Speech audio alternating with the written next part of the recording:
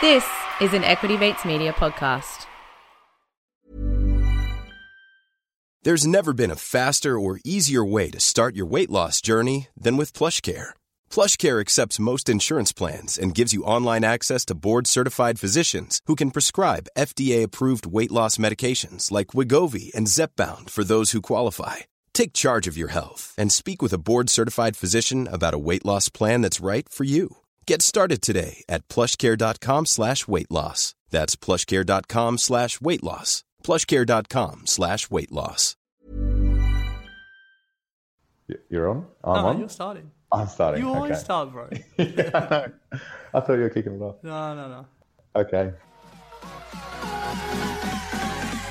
Equity Mates. I will say this about investing. Everything you do learn is cumulative. What I learned at 20 is useful.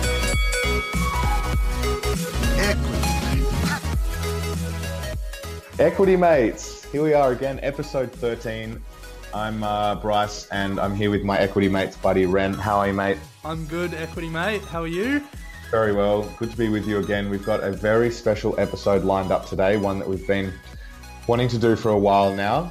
We know everyone loves technology, and it almost seems to be the topic of choice for a lot of newspapers at the moment and media outlets, and you can't sort of avoid it in day-to-day life. So we thought we'd do a tech-tacular episode where we talk about all things to do with technology, how that can relate to investing, and sort of what it means for us in our daily lives. And to be honest, it's a good indulgence for us to tell some of our favourite stories that you may not have heard before, but we find really interesting. Yeah, we've been looking for episodes to throw some stuff at you, and I think we figured that the best way to do it would be to do it all at once. So we're going to start off with the current state of play, and let you know some of the things that are going on with advances in technology and what it's going to look like in the future, and also what opportunities that can present for investing in Australia and overseas. Then we're going to kick into some failed technology investments, and what's different about technology investments and what we watch out for. Yeah, so some tips and tricks of finding some stock companies and what's the differences in investing in a tech company, or if there are differences to a regular non-tech company. And then we'll finish off, as always, with a stock of the week. Let's get straight into it, Ren. As always, we like to kick off with some news.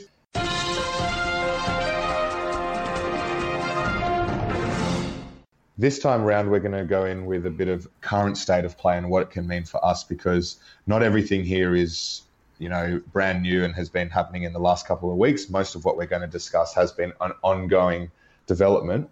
Yeah. Basically, we're stretching the definition of news to fit some more things into it. Yeah, so let's kick it off. All right, let's start driving cars. Yeah, so if there was one technology, if you were going to ask me what's the one technology that will change our investing lives, but our lives more generally in the next 10 years, I'd have to answer self-driving cars. Interesting. Yeah, I mean, there's a lot of options. AI would be up there, but I think in terms of the next 10 years, what's really going to come down the pipeline and hit society, I think self-driving cars probably takes the cake. For what reasons? I think the huge structural change it will bring to society, the amount of jobs that will be lost because of it, but also the amount of efficiencies that will be gained because of it, the way it will change people's lives. I mean... if you look at the economic modelling around self-driving cars, chances are a lot of people sort of born today won't ever need to buy a car in their lifetime.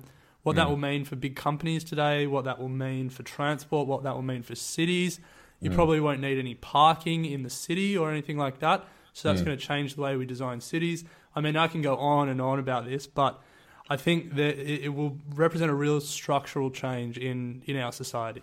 Yeah, no, it's exciting. I don't reckon I'll ever own a car, probably because of this reason. Living in the city, I don't need one at the moment, and I'll either be able to press a button on my phone and something will come and pick me up, or Yeah, and kids might not even have to ever learn how to drive. Our kids will think we're crazy talking about driving. It'll be something that rich people do on private racetracks. Yeah, exactly. It'll be an indulgence. Yeah. All right, so where are we Anyway, up to? we're in getting terms ahead of ourselves.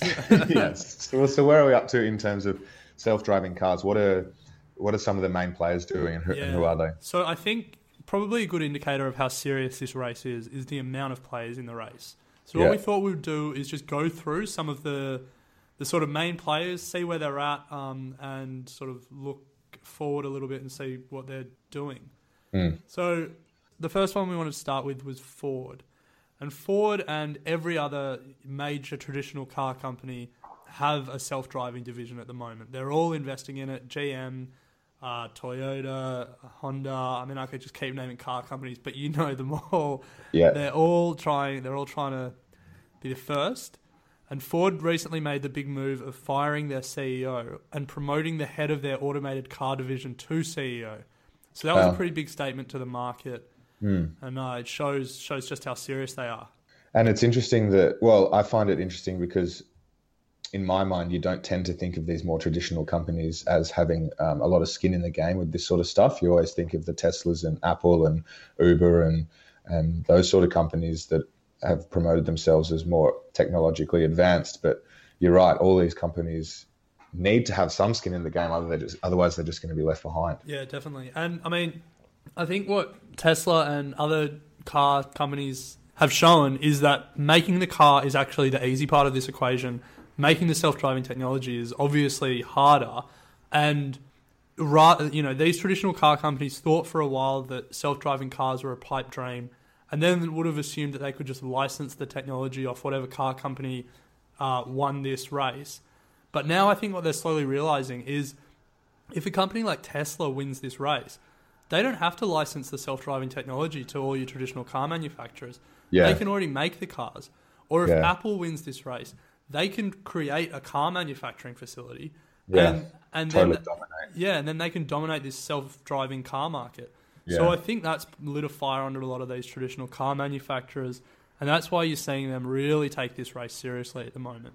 Well, speaking of licensing, we were talking before that Apple was previously doing something along those lines, but now they may have changed direction. Yeah, so they announced late last year, or it was leaked late last year, that they're sort of stepping back. They hadn't had a lot of success in their self-driving department, and they were going to try and move away from actually developing the technology to making a software platform on which other developers could build the technology, and they could create new like apps and stuff to go with the technology.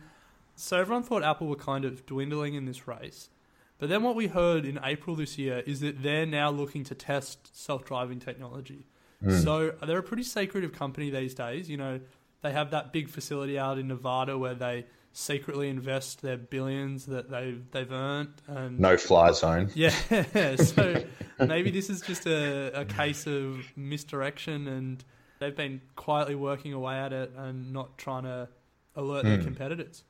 Well, I mean, a company that certainly has let everyone know how they're going, and not traditionally a car manufacturing company, would be Google. So where do they stand in all of this? Yeah, so Google owns a company called Waymo, and that's basically their self-driving car division. Yeah, okay. I was actually in Silicon Valley late last year. Oh, righto. Trying to do a funding round for Equity Mates.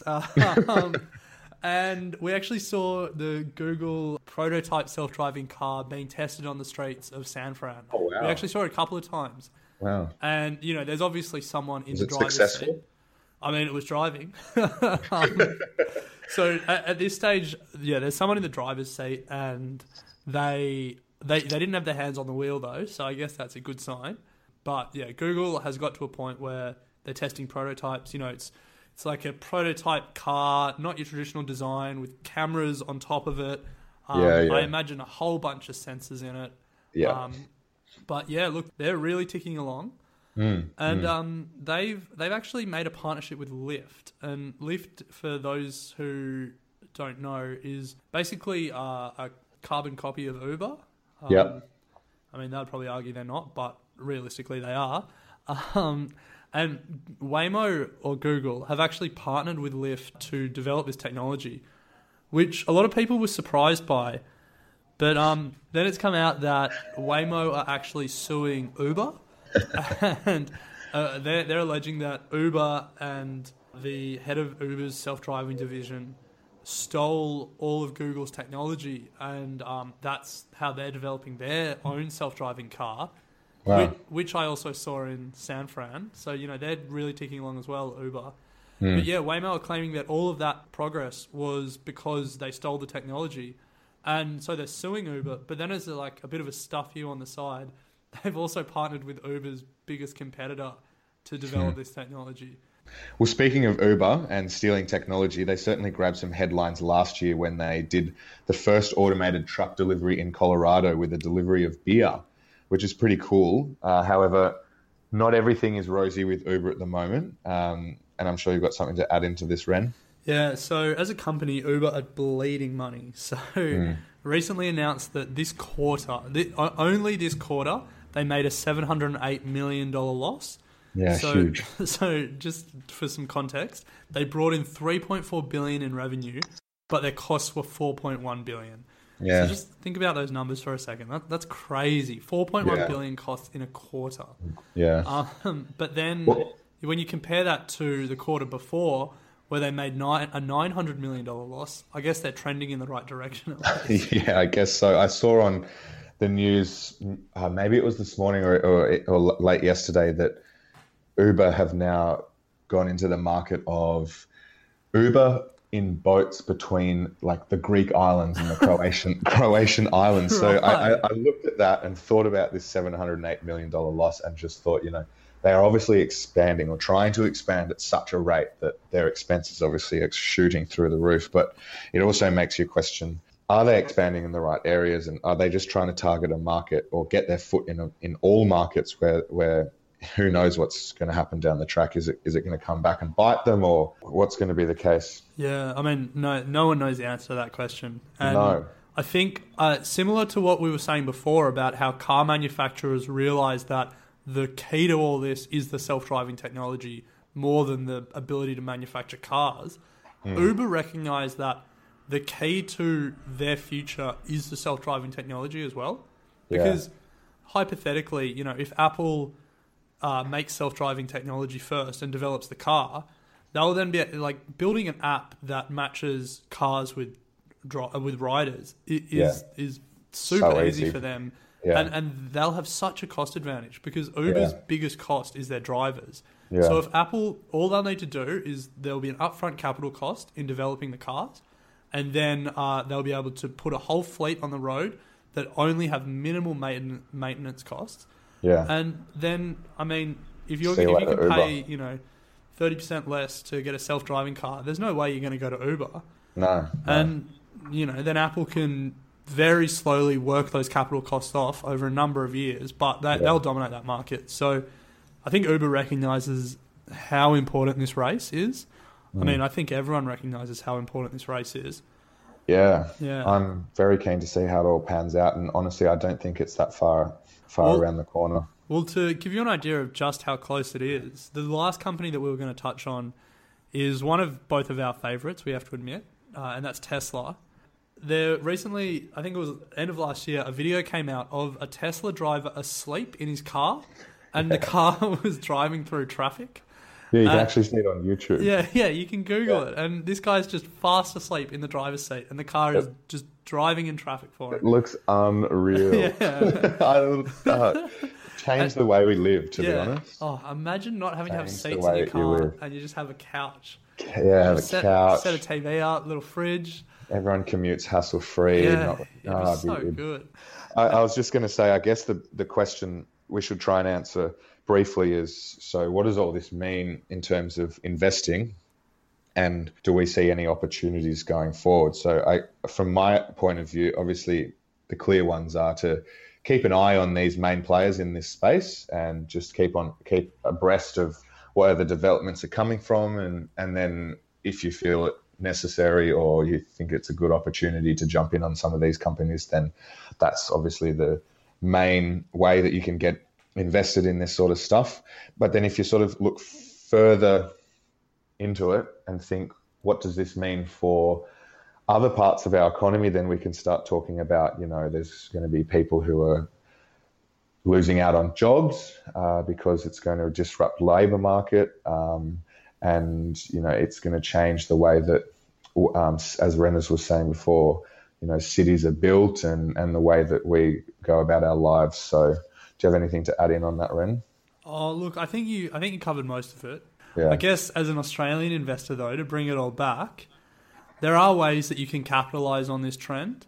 And as a little teaser for all our listeners, the stock of the week that we're going to bring you gives you a pretty good way of, making a bet on a number of these players. And you might find a way to capitalise on self-driving technology regardless of who wins. Yeah, I think our stock of the week is going to encapsulate almost everything that we talk about today. Yeah, pretty much. That's good. So we chose well, I guess. Yeah. Now, if that doesn't convince people to stick around, I don't know what will. Okay, speaking of transformation then, two companies have transformed the way that the Globe advertises and the way that consumers receive advertising, gone are the traditional forms of advertising in newspapers. And, TV still exists, but if you look at how it compares to trend of advertising now, it is certainly nowhere near where it used to be. And those two companies are, hopefully most people would be aware, Google and Facebook. They are on a relentless march at the moment and are dominating the world in terms of advertising and advertising revenue. They bring in 1/5 of the Globe's ad revenue, which is an enormous amount. Between two companies, 1/5 of the Globe's ad revenue, which totals to bring in $106 billion from advertising. Yeah. And I think it's worth reflecting just on what that means. Like 1/5 of the Globe's advertising revenue, that means, in Russia, in China, in, like South America, like literally across the world. Tasmania. Yeah, because when you think about the traditional media landscape, every country had big media companies. Australia, we had Fairfax and News Corp. In America, there were the big TV networks and then the big national newspapers. Every country has these media conglomerates that have, made millions of dollars over the last 100 years from, radio, TV, newspaper advertising. Yeah. And yet all of those companies are getting crushed at the moment by these two absolute internet behemoths. Yeah, and it's driven primarily by the data that these two companies have on every single one of us. And it allows these companies to specifically start targeting in a way that has never been able to be done before, so that ads now become much more meaningful to the market that they're being promoted towards. Whereas, TV and newspaper, mass markets, you would hope that of everyone that saw it, that, an X percentage would find some value in that advertising. Whereas with these companies, they're offering companies the ability to target so much more specifically, and so their ads will have so much more meaning and relevance to the markets that they're trying to get people to buy their products. And I think what we also need to mention is that the revenue that they're bringing in over the last 5 years has doubled. So we can only imagine what it's going to be like in 5 or 10 years' time. And obviously this is their main revenue stream at the moment. So in terms of investing, if the money keeps coming in the way it is, then these guys are going to be making some serious cash in 10 or 20 years. Yeah, well, $106 billion at the moment is pretty serious cash, but even more serious cash, I guess. All right. Well, speaking of transformation, once again, we're just going to keep going into the weeds here a little bit. But yeah. Bitcoin, I know I've seen so much in the media about it, and I'm sure you have as well, Ren, and a lot of our mates is an overstatement, but a couple of our mates are in Bitcoin. But for those that are unaware, do you want to give a very brief update on what it is? So Bitcoin is a cryptocurrency. The beauty behind all these cryptocurrencies is that the record of ownership is held on a decentralized ledger. It's a way of keeping records that is, can't be hacked. These Bitcoin can't be stolen, because if you hack one computer to try and change the ledger, every other computer will recognize that doesn't match what every other computer has. That's a really simple way of explaining it's not that simple, but sorry. That's a really brief way of yeah. Sorry, not simple at all. It's definitely worth looking up, because whilst Bitcoin and the other cryptocurrencies, they've had a great run, and we'll see what happens, but the technology behind it, it's called blockchain, and in some ways that might end up being more valuable. Yeah, far too complicated for us to try and explain, and would need almost an entire episode in itself. But maybe we do a Bitcoin-tacular next time. Oh, I'm not sure about that. Yeah, I reckon what all we need to say about Bitcoin is that if you bought it, you're pretty stoked right now. To give you an idea of how much it's shot up in price, in this time last year, it was about $700 a Bitcoin, which people thought was expensive at the time, but it's shot up to $3,000 or over $3,000 a Bitcoin now. Yeah, huge movements in price, and no one really understands where this is coming from. There's a lot of speculation as to whether it's in a huge bubble at the moment. Is this bubble going to crash? There were people like Dan Bilzerian on Instagram telling the world that he'd bought Bitcoin. It was in mainstream media, so traditionalists would like to say that when that happens, when your investments start hitting mainstream media like Bitcoin have, then it's certainly in a bubble and to watch out. But who knows? This could skyrocket. This could crash any second. No one's really sure what's going on. But underlying it all, there's certainly a disconnect between the movement in price and the actual use and utility of the currency at this point in time. So will that even out? Who knows? But yeah, it has certainly shot up. But Bitcoin's not the only one, is it, Ren? No, there's a bunch of others, all using this same sort of blockchain technology. Would you say Ethereum is the second biggest one? I think so, yeah. It definitely gets the second most amount of press. Yeah. And it's also had a pretty crazy price run. A year ago, it was trading at about $15, and it's now $370 or about that. So I'm kind of reluctant to talk about the rise in price for Bitcoin because I don't want people going out there thinking that like putting all their investing funds into Bitcoin or another cryptocurrency is a guaranteed return. No. I think it's worth saying that Bitcoin is a pure supply and demand play. Like all of this price rise has literally just been because there's more demand than supply for the coins. There's no sort of underlying value in the asset. So this is an asset that could go to zero. Currencies and stuff, anything's a supply and demand game, but it's very unlikely that they go to zero because there's tangible value attached to that asset, to that investment. Yeah. But Bitcoin, literally, if governments get together and regulate the currency out of existence, which is a possibility in this case, you may be left holding the bag on something that's valueless. Yeah, so don't get caught up in the hype, and just because we've pointed out those huge movements, don't think that it's going to continue that way. Of course it may, but I would be incredibly careful when looking at buying this sort of stuff. Yeah. And to be honest, I've had a look at buying some of this stuff, and to even buy or get your hands on is the wrong thing to say because it's a digital currency, but to even get involved in buying this stuff, the amount of the process that's involved in it and the time that you have to spend to actually look after your coins in these online wallets to make sure that no one comes on and hacks the system and takes it all away. It's so time consuming and you've really got to have a solid understanding of what's going on before you get involved. So that's my 2 Bitcoins about it. I think we've sufficiently scared all of our non-tech savvy listeners. Yeah, well, let's we're going to get seriously trolled by some Bitcoin purists. Big time. Because there are some people out there that will live and die defending Bitcoin. We've probably said a lot of wrong things as well, but whatever. Yeah, give us feedback. Well, let's go one step further then and look at societies that are now cashless.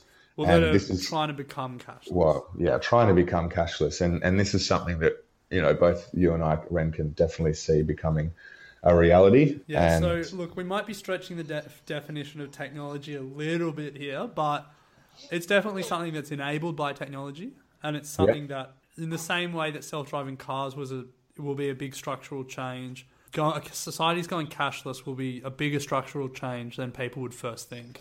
So November 2016 it was, India decided to ban its 2 largest notes, which were the 500 rupee and the 1,000 rupee. So their two biggest notes. Yeah, and now, just to give context of how big that is, it effectively banned 86% of India's currency. It's the two biggest notes, but it's also the two most common notes by a long way. Now, the primary reasons for doing this were not driven by technology. So this is where we're sort of pushing the boundary in terms of the technology. But it was to try and fight against corruption and start getting a hold of how much wealth is actually in the economy, and so the government can start receiving taxes and all that sort of stuff. However, the effect of doing what they have done has driven rapid changes in technology within the country. Do you have anything to add to that, Ren? Look, just quickly, because we should try and rip through some of these. They eventually had to reissue some of the cash because the issue was, in some ways, India put the cart before the horse. If not everyone has an online payment system, like a phone or a computer to pay for things, then what you do is you take all the cash out of a society, and then there's a cash crunch, and people really struggle. So that's what India found.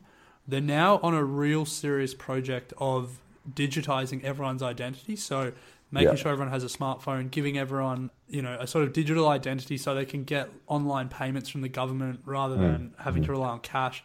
And that's done through fingerprint, I want to point out. Yeah. So India's a really good case study of a country that maybe is skipping a step in traditional development, and it's trying to jump straight into the digital age rather than, the industrialization, dragging everyone out of poverty and then moving towards a more digital economy that you sort of see China has done over the last, say, 30 or 40 years. Mm-hmm. Look, I think what they've done is a very brave thing, and I think that they've just forced people into doing something that I think would have otherwise taken years and years to do. They've forced millions of people to open bank accounts, put their money into banks, and as you said, they've started this digital system of getting everyone recorded and online so they can start getting welfare payments and that sort of stuff. It's also worth noting that there's a company called Paytm, which has just gone ballistic in India, worth about $5 billion, I think. And you'd be interested to know that Alibaba has actually invested about $1.5 billion into the company, I'm pretty sure.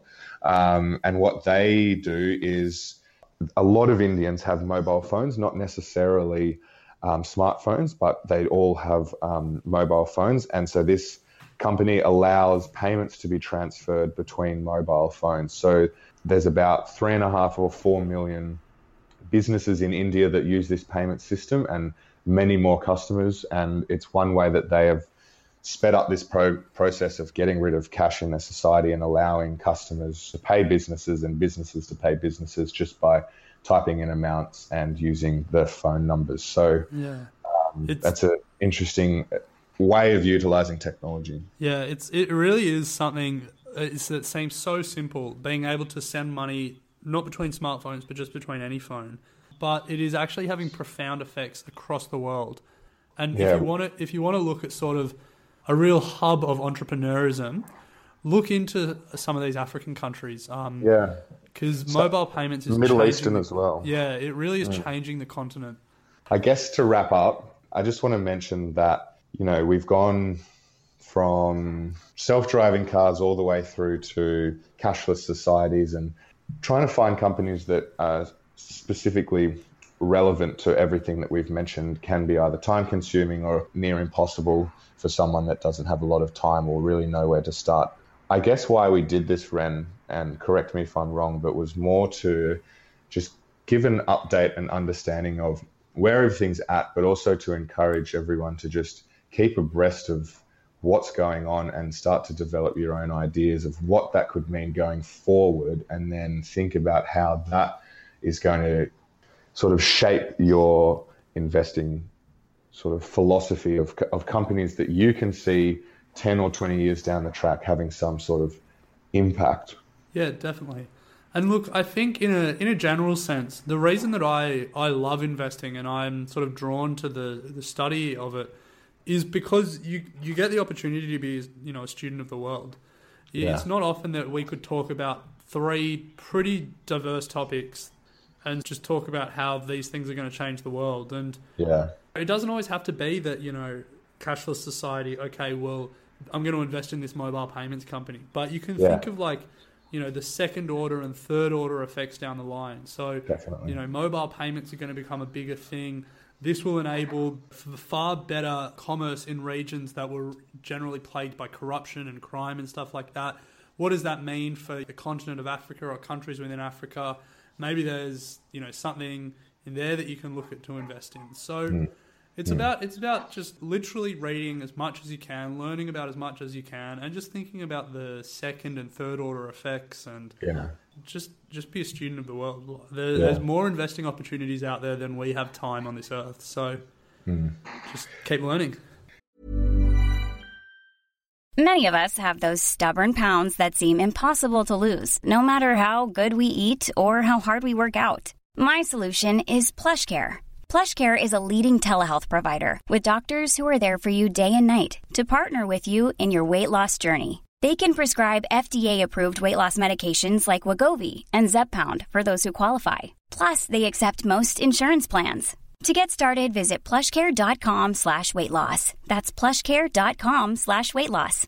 This is the story of the one. As head of maintenance at a concert hall, he knows the show must always go on. That's why he works behind the scenes, ensuring every light is working, the HVAC is humming, and his facility shines. With Grainger's supplies and solutions for every challenge he faces, plus 24/7 customer support, his venue never misses a beat.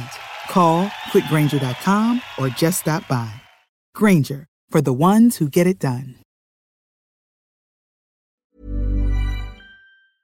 Yeah, nice one. Well, moving on then. So now that we've got everyone really excited about the potential for technology, I think we need to temper those expectations a little bit and talk about tech investing gone wrong. Yeah. And then maybe what people should look for when they're thinking about investing in a technology company.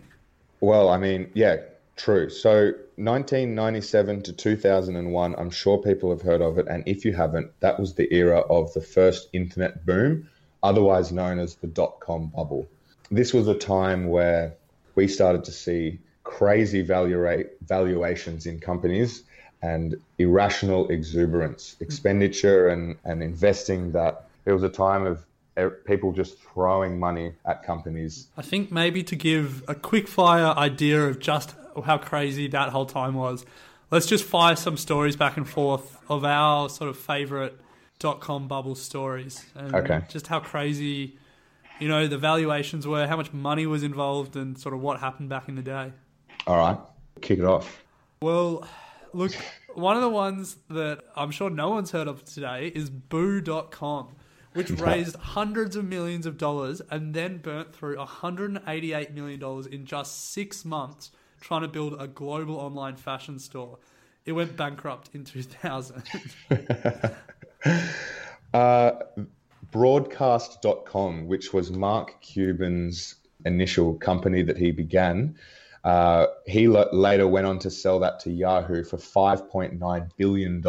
Interestingly, though, once that was sold to Yahoo, Mark Cuban then went and shorted the stock and made even more money. So for those that aren't aware of that, what that means, he essentially had no faith in the stock, thought it was way too overvalued. This is his own company, bet against it, and it obviously crashed, and he made even more money than the $5.9 billion. So, I mean, Yahoo really suckered then, I guess. But I mean, he knew that it was a bubble, I guess, and he made the most of it. So you can't fault the bloke. Guy. Exactly. Yeah. Another one. I mean, we just spoke about Bitcoin, but they weren't the first attempt at a digital currency. Flues.com was an online digital currency that folded in 2001. But they had their moment in the spotlight because Whoopi Goldberg, in one of her lesser-known appearances, actually acted as their spokesperson. This is ridiculous. GeekNet, which I haven't heard of up until this point. When they had their IPO, or initial public offering, which is the day that they become available to retail investors on the stock market, they floated that day at $30 at opening, and they closed at $239.25 per share. What a day. In one day, they gained 698%. The year after that IPO, however, their share was worth $8. Oh, so You better hope you sold at the top. No, you just sell that day and walk away with 700%. Yeah, what a day. I mean, in a similar vein, another company that I'm sure no one's heard of, InfoSpace. In March 2000, its stock price cracked $1,000. It reached $1,305 per share. Which back then... Yeah, I mean, that's crazy. I mean, we're talking about Google cracking $1,000 a share now. Yeah. InfoSpace, just as big a company as Google back in the day, cracked $1,000 a share in March 2000. By 2002, it was trading at $2 per share. So that's obviously a company that has seriously gone bust. Yeah. 2001 was the burst of the bubble. 2002, it's worth $2 a share. Unbelievable. Spewing if you held on to it. The big company that everybody's heard of, Books A Million. No one's heard of it. 25th of November, 1998. So just after the boom started kicking off in a big way, it was trading at $3 a share.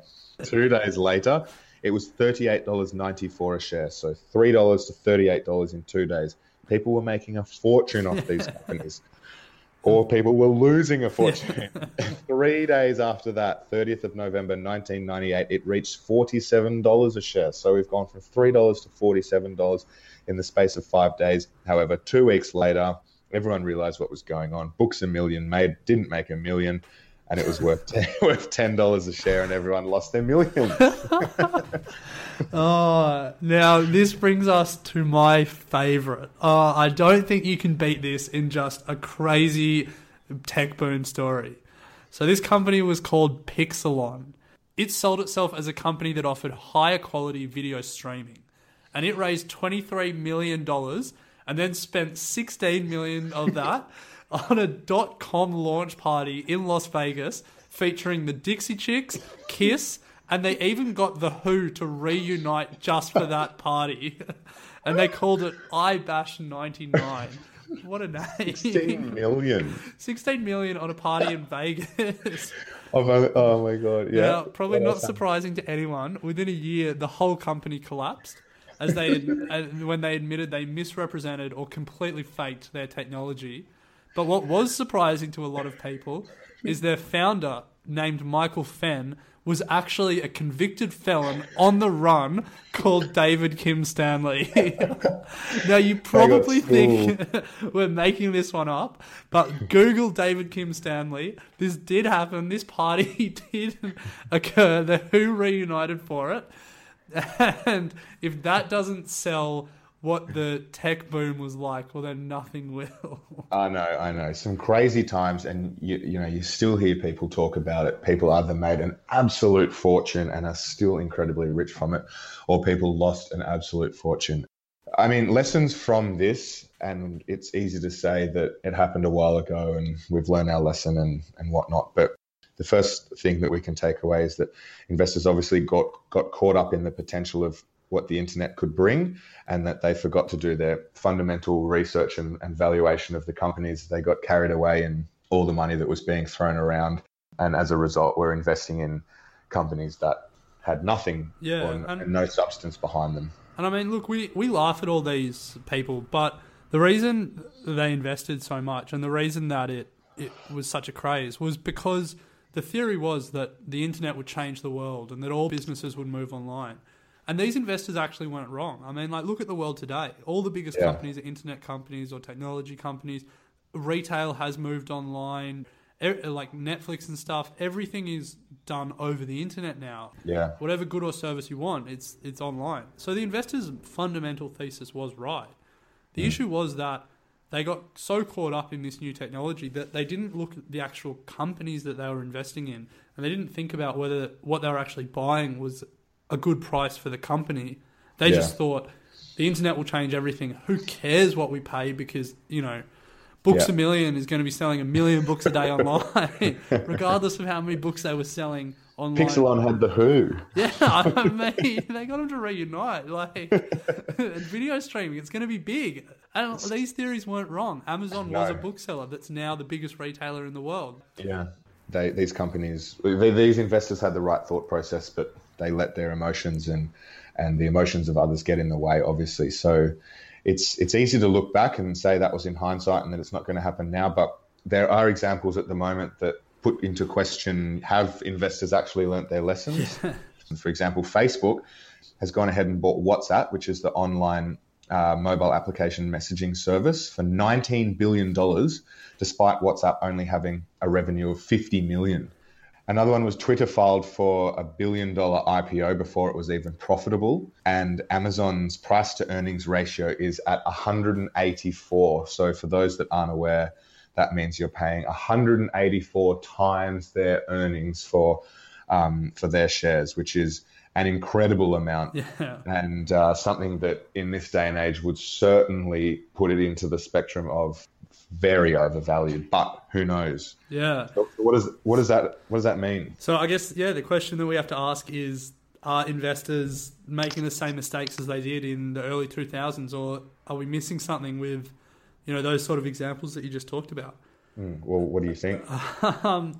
So technology companies are unique in some ways. A lot of them are sort of all or nothing plays. And Okay. what do I mean by that? So, a traditional business that you're investing in can have a 30% market share, strong profit margins, and be a good investment. Like as an example, Woolies. If you invested in Woolies and every year they were making money, they wouldn't have to have 100% of the grocery sector to be a solid investment for years to come. Yeah. But with technology companies, their business model is a little bit different. Because of the sort of unique nature of a lot of technology companies, there's a real incentive to dominate the market and control a certain section of the market, and then you're able to monetize the users that you've brought in, or you can raise your prices. So if we look at the examples that you brought up before, Yeah. I mean, Amazon's probably the best one. It trades at 184 times multiple, which is a crazy multiple to be paying. But the reason that investors are buying it is because it deliberately trades at such a thin profit margin to destroy traditional retailers, which it's had a lot of success doing. But it wants to become the dominant e-commerce platform, not just in America, but across the world. And then, if everyone is buying through Amazon and all retailers are selling through Amazon, then Amazon becomes the only game in town. And then it will have a significant ability to change its prices. And, if it doubles its profit margins, all of a sudden, rather than paying 184 times earning, you're paying 92 times earning. And that's all happened because it's dominated the market and it has all the users. Similar to Twitter, like the reason that investors were willing to give it so much cash was because it had 215 million monthly active users. And when you think about that many users, if you can monetize them, if you can, get $1 of advertising revenue out of each user each month, so that's 215 million monthly active users. If you can get $1 out of them, that's $215 million in revenue a month. And all of a sudden, not being profitable is the least of your worry. Instead, you have to worry about how to spend all your money. Yeah. The big question is if, just like with Snapchat, they've got these big users, but how to monetize is Can the you question. monetize them? Yeah. Yeah. And that's where the Facebook one comes in, I guess. So, you talked about the WhatsApp acquisition, and that's one that puzzles even us for the price. $19 billion is a lot to pay, given that they only paid $1 billion for Instagram. Yeah. The theory, and I guess I kind of subscribe to the theory, is that Facebook is ubiquitous across Western countries. So in America, in Western Europe, in Australia, everyone has Facebook. Everyone is a user of Facebook. And Facebook has, I think it's something like 1.7 monthly active users. Sorry, 1.7 billion monthly active users. Yeah. But it's having trouble building that in sort of poorer countries in Latin America, in Asia and India. But in all those countries, WhatsApp is a clear market leader. It's done really well to sort of dominate that messaging space. And so the theory is that Facebook bought WhatsApp for so much because it covers up a real strong weakness for it. And that is these non-Western countries where there's not a lot or not as many Facebook users. And I think between Instagram, Facebook and WhatsApp now, Facebook has something like 2 billion daily active users. So that's more than a quarter of the world's population. Yeah, it's huge amount. Huge. Yeah, so I mean, like, their ability to advertise, the data that they're getting, it's pretty phenomenal and mind-blowing when you think about it. Yeah. Yeah, so tech companies are the same, but they're different, which can be a bit confusing, I guess. So in essence, investors are willing to accept bad financial figures if they can see a path to the market domination and to later monetizing that domination. So when trying to figure out if a tech company has the right or is on the right path, there are a few key metrics that investors sort of look for, such as monthly daily active users, user growth, user retention, the cost of acquiring customers, network effect, and obviously how to monetize.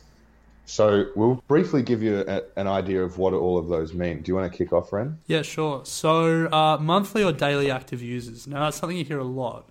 Yeah. And the best way to explain it, have you ever downloaded an app or signed up to a website and then never visited again, never opened the app? Yep. Well, yeah, everyone has, and you're not alone. Tech investors can be fooled by total user figures. You know, everyone who's downloaded the app. So what investors want to look at is the daily or monthly active users. That's the amount of people that use the app or the website every month or every day. They're the important users for these companies because they're the reoccurring people that are going to the website and that can be monetized. So user growth, and as the name suggests, that's what they look at. This is a better indication of a company's growth rate as opposed to something like revenue growth rate for traditional companies. So if a tech company is having a crazy user growth but no revenue growth, that is okay, as long as you can see, and management have talked about and explained, that there is a way to monetize these users in the future. Yeah, definitely. So similar to the two we've talked about before is user retention, and that is, in a nutshell, what percentage of users are staying on the app. Because, you know, you could have a crazy marketing campaign or, you know, Whoopi Goldberg could be promoting your online currency. If people are signing up, going to the website once and then never again, that's a really strong indication that whilst you might be really good at getting users to the site, you're not good or your product isn't very good at keeping them there. So that's a big warning sign if there's a low user retention rate. Yeah, and off the back of that, if company, the next one obviously we said was the cost of acquiring customers. You don't want to have to be investing in companies, that are spending an absolute fortune just to get someone to sign up to their service. So the customer acquisition cost, some companies can fudge their user growth numbers for a while by investing huge amounts of money into acquiring new customers. So this metric shows how much companies are paying to acquire each new user and gives a good idea if user growth numbers are sustainable. Yeah. I guess the end goal is that you want to be acquiring customers for the lowest cost possible without having to spend huge dollars advertising your product or getting them to sign up to your service, because it's just a waste of, not a waste of money, but something you don't want to have to be spending money on. And I mean, combined with customer acquisition cost, you want to be looking at the average revenue per user. So, if your customer acquisition cost is $5 a user, but then you're only getting $4 a user, either from sales or from advertising revenue from that user, then it's obviously unsustainable long term unless you can bring that either that revenue number up or the customer acquisition cost number down. In essence, if you're paying to get a user more than you're making from that user, big red flag. You're in a bad situation. Yeah. All right, network effect, Ren. Okay, so network effect, by way of a definition, is where each additional user of a good or service adds value to all other users in the network. So the best example is social media, Facebook. If you were the only person on Facebook, it wouldn't be very valuable. But because you're one of a few billion people on Facebook, there's a lot more value. And that's different to, a traditional retailer. Because if we take, a Woolies example, if I can go to Woolies and buy a bag of carrots, those carrots are just as valuable if 100 people can also go and buy a bag of carrots. There's no network effect in the product that Woolies is selling. No. But with a lot of online companies, especially social media, there's a really strong network effect. And so even if you have, say Facebook had 100 daily active users, super loyal, you can advertise to them, you have to wonder if that's sustainable, because you're not really going to get that network effect unless you're constantly adding new users. And yeah, look, that's part of the reason why Facebook wants to be the sort of go-to social media for everyone in the world, because imagine the network effect if there was a social media where everyone in the world was on the same platform. Like that value of being able to communicate to everyone, it just makes it exponentially more valuable as a platform. So, network effect isn't something that's going to show up in a company report or financials, but it's an important concept to think about when you're thinking about technology companies. Definitely. And then I guess it all comes back to the last metric, which, well, it's not necessarily a metric, but the ways to monetize. So we've discussed a lot about users and user growth and retention and what that all means. And at the end of the day, if you have 215 million users using your application, but there's no way that you can get a single dollar out of them, then investing in them is not going to be entirely financially rewarding. Yeah, and I think that's probably the biggest lesson from the tech bubble of the late 90s. Investors didn't think enough about the ways that these users were going to be monetized. There was sort of an assumption, and I mean that assumption exists today, but it existed a lot more back then, that build it and they will come and then we'll figure out how to monetize. Be the first online bookseller, be the first map company online, whatever. And then that everything will sort of take care of itself. Investors have learned a lot, but there's definitely companies out there that get funding when there's not really a clear path to monetization. 100%, yeah. Right, so what does all that mean, and what does it mean for us, and how have we utilised that to find a stock that we think is going to be an absolute doozy for stock of the week? Well, doozy in our sense of the word. In our sense of the word. Yeah, good. I reckon it's if you're looking for a set and forget investment, I reckon you'd be hard pressed to find a better one, to be honest. Yeah, this is great stock of the week. If we say so ourselves. Yeah. So the Australian stock market itself doesn't have as many big players in tech like the US does. So most of opportunities for public investment in tech stocks, as we have discussed more in line with this episode, we haven't really delved into biotech or fintech or anything like that. So to get investment in stocks that we've sort of discussed is, your best opportunities are actually found overseas. Yeah. Notably in the US, where they all seem to be based. Yes. And the US technology stocks tend to trade on what's known as the NASDAQ, which is the National Association of Securities Dealers Automated Quotations Exchange. Just in case you needed to know that. Which is the first electronic exchange where investors can buy and sell stocks. So it's essentially the ASX. It's another form of exchange over in the States. It's traditionally known as the exchange where all of the tech stocks list themselves. They all like to hang out in a big group and la-di-da, we're the big tech stocks, so we like to be separate. But yeah, this is when you hear someone talk about the NASDAQ, then they're referring to this exchange, or, well, without getting too much into the weeds, they're referring to an index of the NASDAQ, which leads us to our stock of the week, which is Ren. It is an exchange-traded fund with the stock ticker NDQ. And what it is simply a basket of the top 100 non-financial companies traded on the NASDAQ. Awesome. So what does that actually mean? Yeah, so it means that the company, I think it's iShares, that have put this exchange-traded fund together, have literally just bought 100 of the biggest companies on the NASDAQ, and you can buy into that fund and follow the movement of the index. So it's a fantastic way of getting access to all of the companies we previously talked about. Do we go one for one, or do you want me to just rip through them? Nah, just rip through them. All right. So Apple is the biggest company in the ETF. I think it's like 12% of the ETF. Alphabet, which is Google, second biggest company. Microsoft, Amazon, Intel, Cisco, Comcast, that's the American cable company, if you haven't heard of them. Kraft Heinz, the biggest food producer in the world. Starbucks, the biggest producer of shitty coffee. Netflix, Adobe, Tesla, Yahoo, eBay, the list goes on. But yeah, so look, essentially all the big tech companies bar LinkedIn, For some reason, they wanted to invest a list on the New York Stock Exchange, and IBM. IBM was sort of, one of the very first internet companies.